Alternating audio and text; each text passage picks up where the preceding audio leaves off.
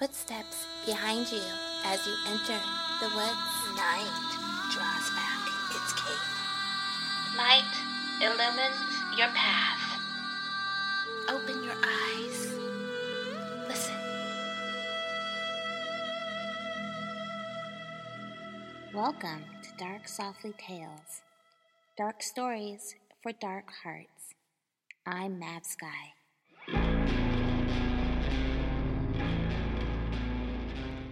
Good evening and welcome to your nightmares, where we like to keep it dark and dreamy here at Dark Softly Tales.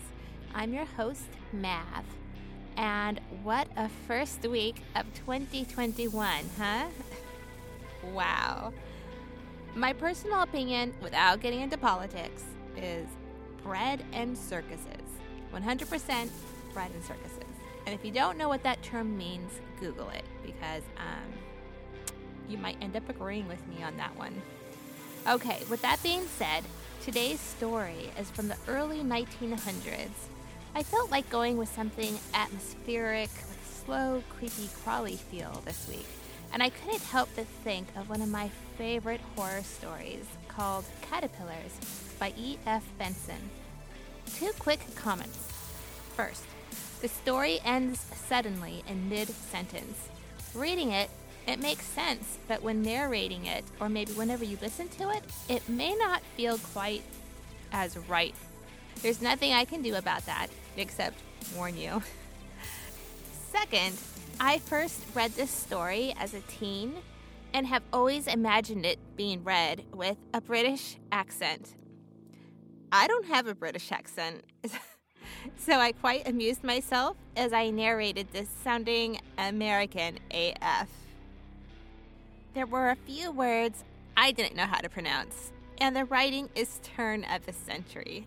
So this week's story was quite the adventure for me, and hopefully will be an adventure for you. So sit back, calm your mind, and let's go to the Villa Cascana, where we will spend a few nights by the light of a full glowing moon. There's nothing to be afraid of, is there?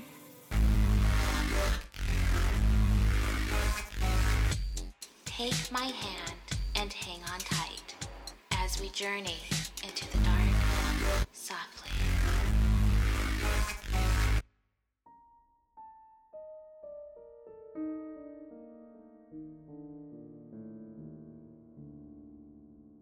Caterpillars by E.F. Benson.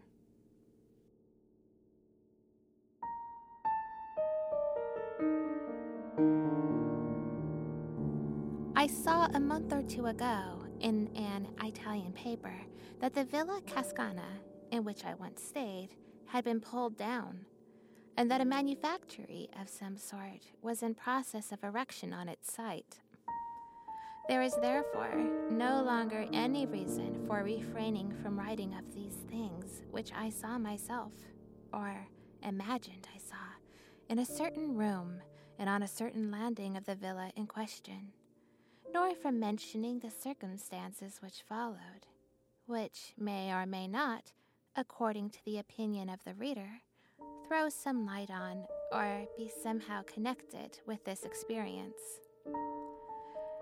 The Villa Cascana was in all ways but one a perfectly delightful house, yet if it were standing now, nothing in the world, and I use that phrase in its literal sense, would induce me to set foot in it again, for I believe it to have been haunted in a very terrible and practical manner. Most ghosts, when all is said and done, do not do much harm. They may perhaps terrify, but the person whom they visit usually gets over their visitation. They may, on the other hand, be entirely friendly and beneficent. But the appearances in the Villa Cascana were not beneficent, and had they made their visit in a very slightly different manner, I do not suppose I should have got over it any more than Arthur Inglis did. The house stood on an ilex-clad hill not far from Sestri di Levante on the Italian Riviera, looking out over the iridescent blues of that enchanted sea, while behind it rose the pale green chestnut woods that climb up the hillsides till they give place to the pines that, black in contrast with them, crown the slopes. All around it, the garden in the luxuriance of mid-spring bloomed and was fragrant, and the scent of magnolia and rose, borne on the salt freshness of the winds from the sea, flowed like a stream through the cool vaulted rooms. On the ground floor, a broad pillared loggia ran round 3 sides of the house, the top of which formed a balcony for certain rooms of the first floor. The main staircase, broad and of gray marble steps, led up from the hall to the landing outside these rooms, which were 3 in number, namely 2 big sitting rooms and a bedroom arranged en suite. The latter was unoccupied. The sitting rooms were in use.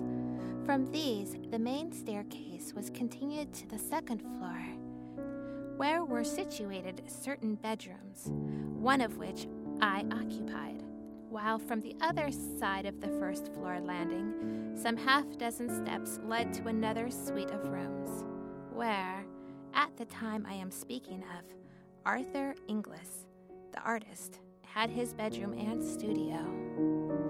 Thus, the landing outside my bedroom at the top of the house commanded both the landing of the first floor and also the steps that led to Inglis's rooms.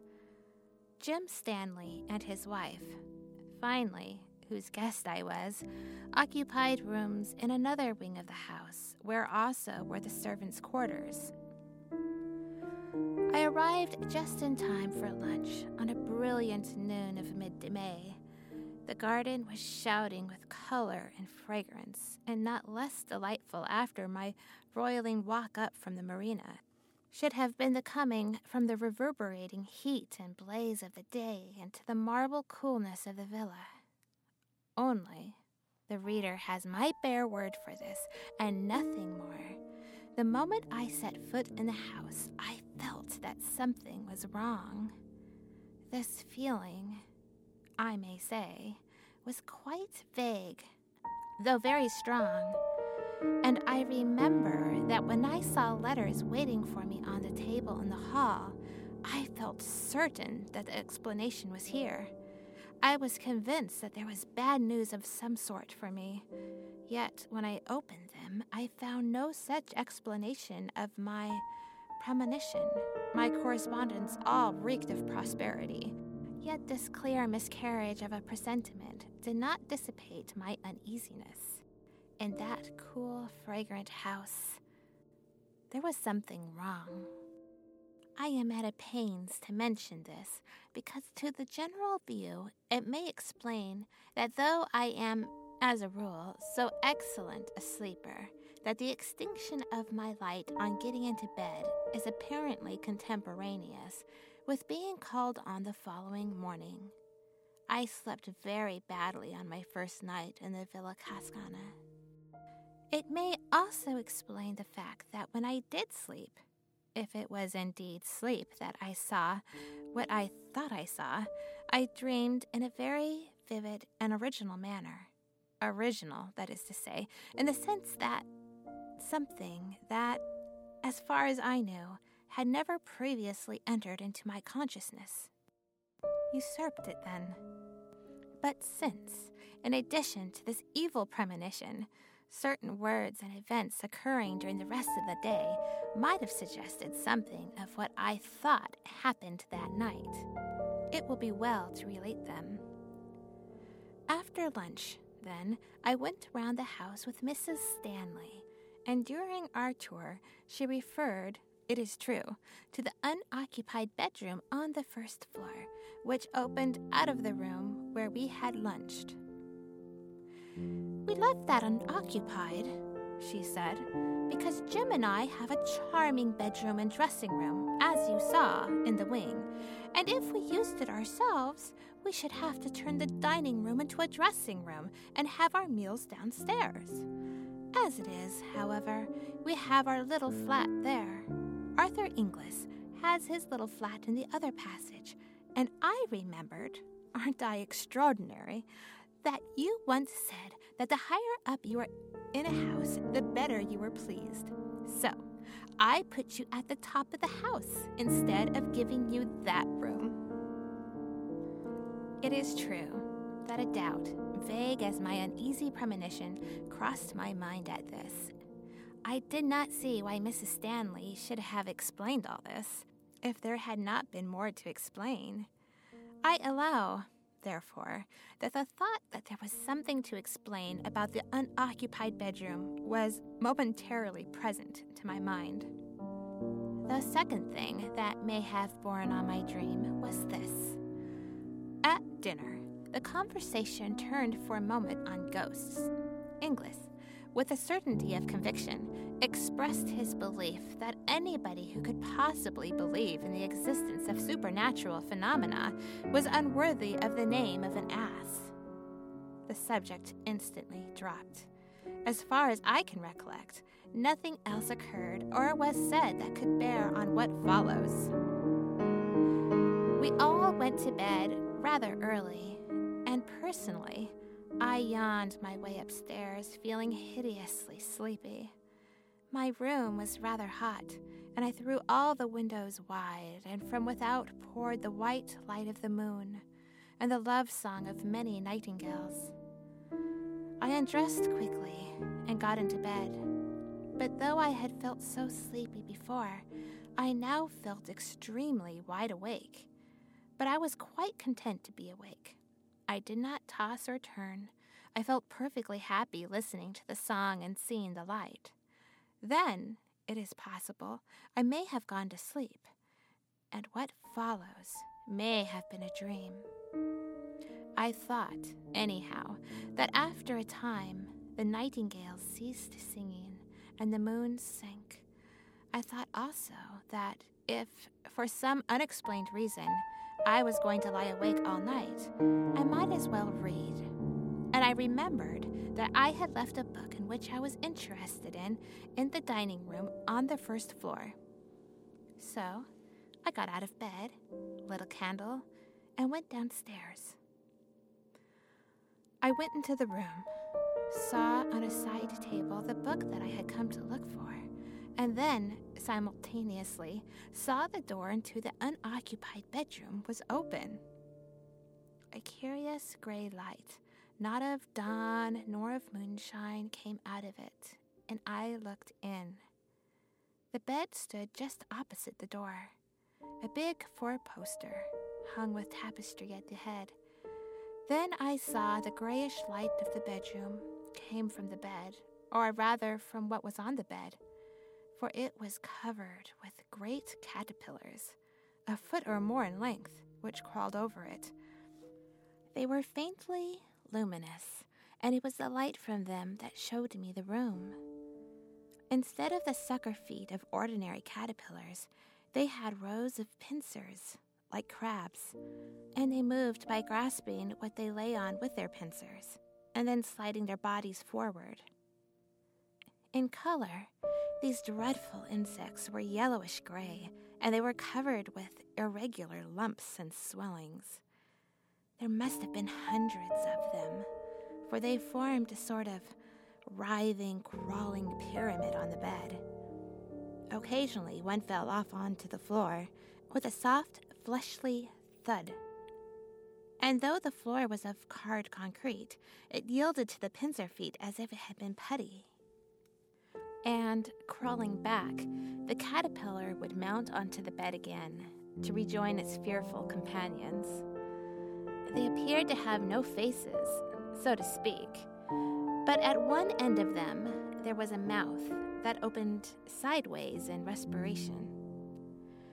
Then, as I looked, it seemed to me as if they all suddenly became conscious of my presence.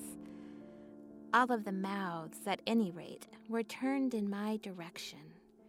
And next moment, they began dropping off the bed with those soft, fleshy thuds onto the floor and wriggling towards me. For 1 second, a paralysis of a dream was on me. But the next, I was running upstairs again to my room, and I remember feeling the cold of the marble steps on my bare feet. I rushed into my bedroom and slammed the door behind me. And then, I was certainly wide awake now, I found myself standing by my bed with the sweat of terror pouring from me. The noise of the banged door still rang in my ears, but, as would have been more usual, if this had been a mere nightmare, that terror that had been mine when I saw those foul beasts crawling about the bed or dropping softly onto the floor did not cease then. Awake now, if dreaming before, I did not at all recover from the horror of the dream. It did not seem to me that I had dreamed, and until dawn, I sat or stood, not daring to lie down, thinking that every rustle or movement that I heard was the approach of the caterpillars. To them, and the claws that bit into the cement of the wood door, was child's play. Steel would not keep them out. But with the sweet and noble return of day, the horror vanished. The whisper of wind became benignant again. The nameless fear, whatever it was smoothed out and terrified me no longer. Dawn broke, hueless at first. Then it grew dove-colored. Then the flaming pageant of light spread over the sky. The admirable rule of the house was that everybody had breakfast where and when he pleased, and in consequence, it was not till lunchtime that I met any of the other members of our party, since I had breakfast on my balcony and wrote letters and other things till lunch. In fact, I got down to that meal rather late, after the other three had begun. Between my knife and fork there was a small pillbox of cardboard, and as I sat down, Inglis spoke. "Do not look at that," he said. "Since you are interested in natural history, I found it crawling on my counterpane last night, and I don't know what it is." I think that before I opened the pillbox, I expected something of the sort, which I found in it. Inside it, anyhow, was a small caterpillar, grayish-yellow in color, with curious bumps and excrescences on its rings. It was extremely active and hurried round the box, this way and that. Its feet were unlike the feet of any caterpillar I ever saw. They were like the pincers of a crab. I looked and shut the lid down again. "No, I don't know it," I said, "but it looks rather unwholesome. What are you going to do with it?" "Oh, I shall keep it," said Inglis. "It has begun to spin, and I want to see what sort of moth it turns into." I opened the box again and saw that these hurrying movements were indeed the beginning of the spinning of the web of its cocoon. Then Inglis spoke again. "It has got funny feet, too," he said. "They are like crab's pincers. What's the Latin for crab?" "Oh, yes, Cancer. So, in case it is unique, let's christen it Cancer Inglisis." Then something happened in my brain. Some momentary piecing together of all that I had seen or dreamed. Something in his words seemed to throw light on it all, and my own intense horror at the experience of the night before linked itself onto what he had just said. In effect, I took the box and threw it, caterpillar and all, out of the window. There was a gravel path just outside, and beyond it a fountain playing into a basin. The box fell on to the middle of this. Inglis laughed. "So the students of the occult don't like solid facts," he said. "My poor caterpillar." The talk went off again at once onto other subjects, and I have only given in detail, as they happened, these trivialities in order to be sure myself that I have recorded everything that could have been born on occult subjects or on the subjects of caterpillars. But at the moment when I threw the pillbox into the fountain, I lost my head. My only excuse is that, as is probably plain, the tenant of it was, in miniature, exactly what I had seen crowded onto the bed in the unoccupied room. And though this translation of those phantoms into flesh and blood, or whatever it is that those caterpillars are made of, ought perhaps to have relieved the horror of the night, as a matter of fact, it did nothing of the kind. It only made the crawling pyramid that covered the bed in the unoccupied room more hideously real. After lunch, we spent a lazy hour or two strolling about the garden or sitting in the loggia. It must have been about 4 o'clock when Stanley and I started off to bathe, down the path that led by the fountains into which I had thrown the pillbox. The water was shallow and clear, and at the bottom of it, I saw its white remains. The water had disintegrated the cardboard, and it had become no more than a few strips and shreds of sodden paper. The center of the fountain was a marble Italian Cupid, which squirted the water out of a wineskin held under its arm, and crawling up its leg was the caterpillar. Strange and scarcely credible as it seemed, it must have survived the falling to bits of its prison and made its way to shore. And there it was, out of arm's reach, weaving and waving this way and that as it evolved its cocoon. Then, as I looked at it, it seemed to me that, like the caterpillar I had seen last night, it saw me, and breaking out of the threads that surrounded it, it crawled down the marble leg of the Cupid and began swimming like a snake across the water of the fountain towards me. It came with extraordinary speed. The fact of a caterpillar being able to swim was new to me, and in another moment was crawling up the marble lip of the basin. Just then, Inglis joined us. "Why, if it isn't old Cancer Inglesias again," he said, catching sight of the beast. "What a tearing hurry it's in." We were standing side by side on the path, and when the caterpillar had advanced to within a yard of us, it stopped and began waving again, as if in doubt as to the direction in which it should go. Then it appeared to make up its mind and crawled onto Inglis's shoe. "It likes me best," he said, "but I don't really know that I like it. And as it won't drown, I think perhaps—" He shook it off his shoe on the gravel path and trod on it. All afternoon, the air got heavier and heavier with a sirocco that was without doubt coming up from the south. And that night, again, I went up to bed feeling very sleepy.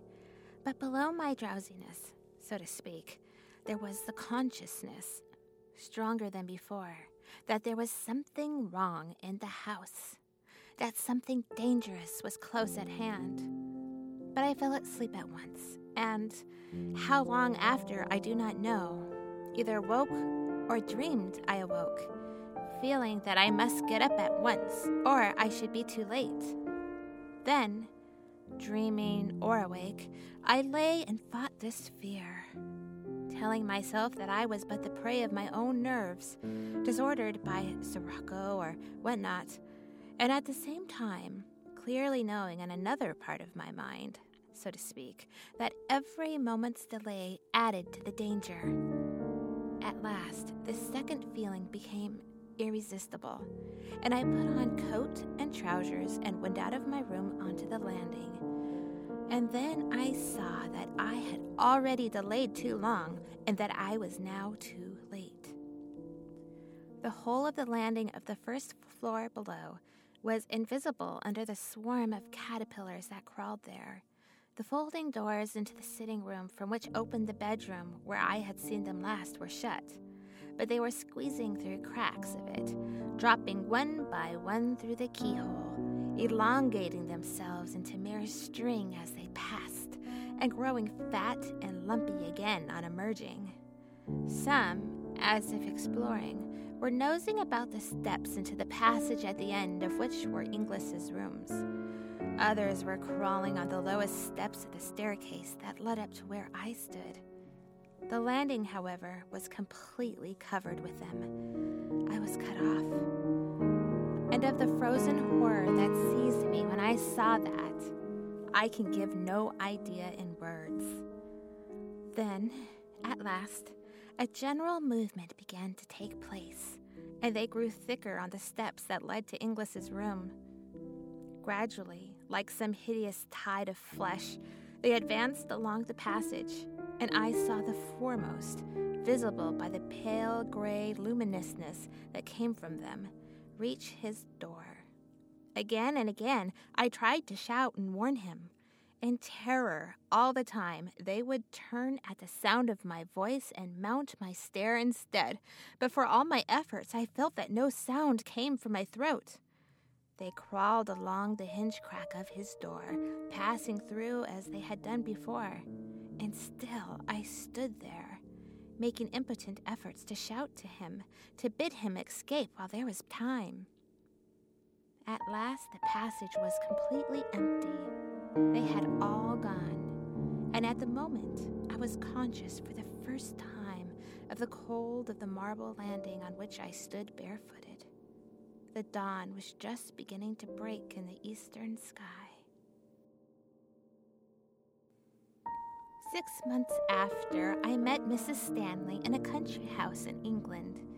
We talked on many subjects, and at last she said, "I don't think I've seen you since I got that dreadful news about Arthur Inglis a month ago." "I haven't heard," said I. "No? He has got cancer. They don't even advise an operation, for there's no hope of a cure. He's riddled with it, the doctors say." Now, during all these 6 months, I do not think a day had passed on which I had not in my mind the dreams, or whatever you like to call them, which I had seen in the Villa Cascana. "Is it awful? Is it not?" she continued. "And I feel I can't help feeling that he may have—" "Caught it at the villa?" I asked. She looked at me in blank surprise. "Why did you say that?" she asked. "How did you know?" Then she told me, in the unoccupied bedroom, a year before, there had been a fatal case of cancer.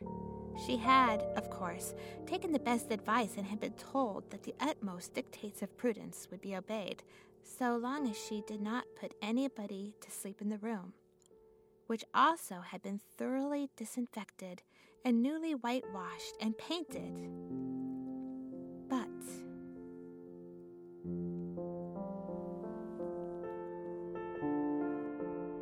who likes dark stories? People who have experienced a touch of the dark side.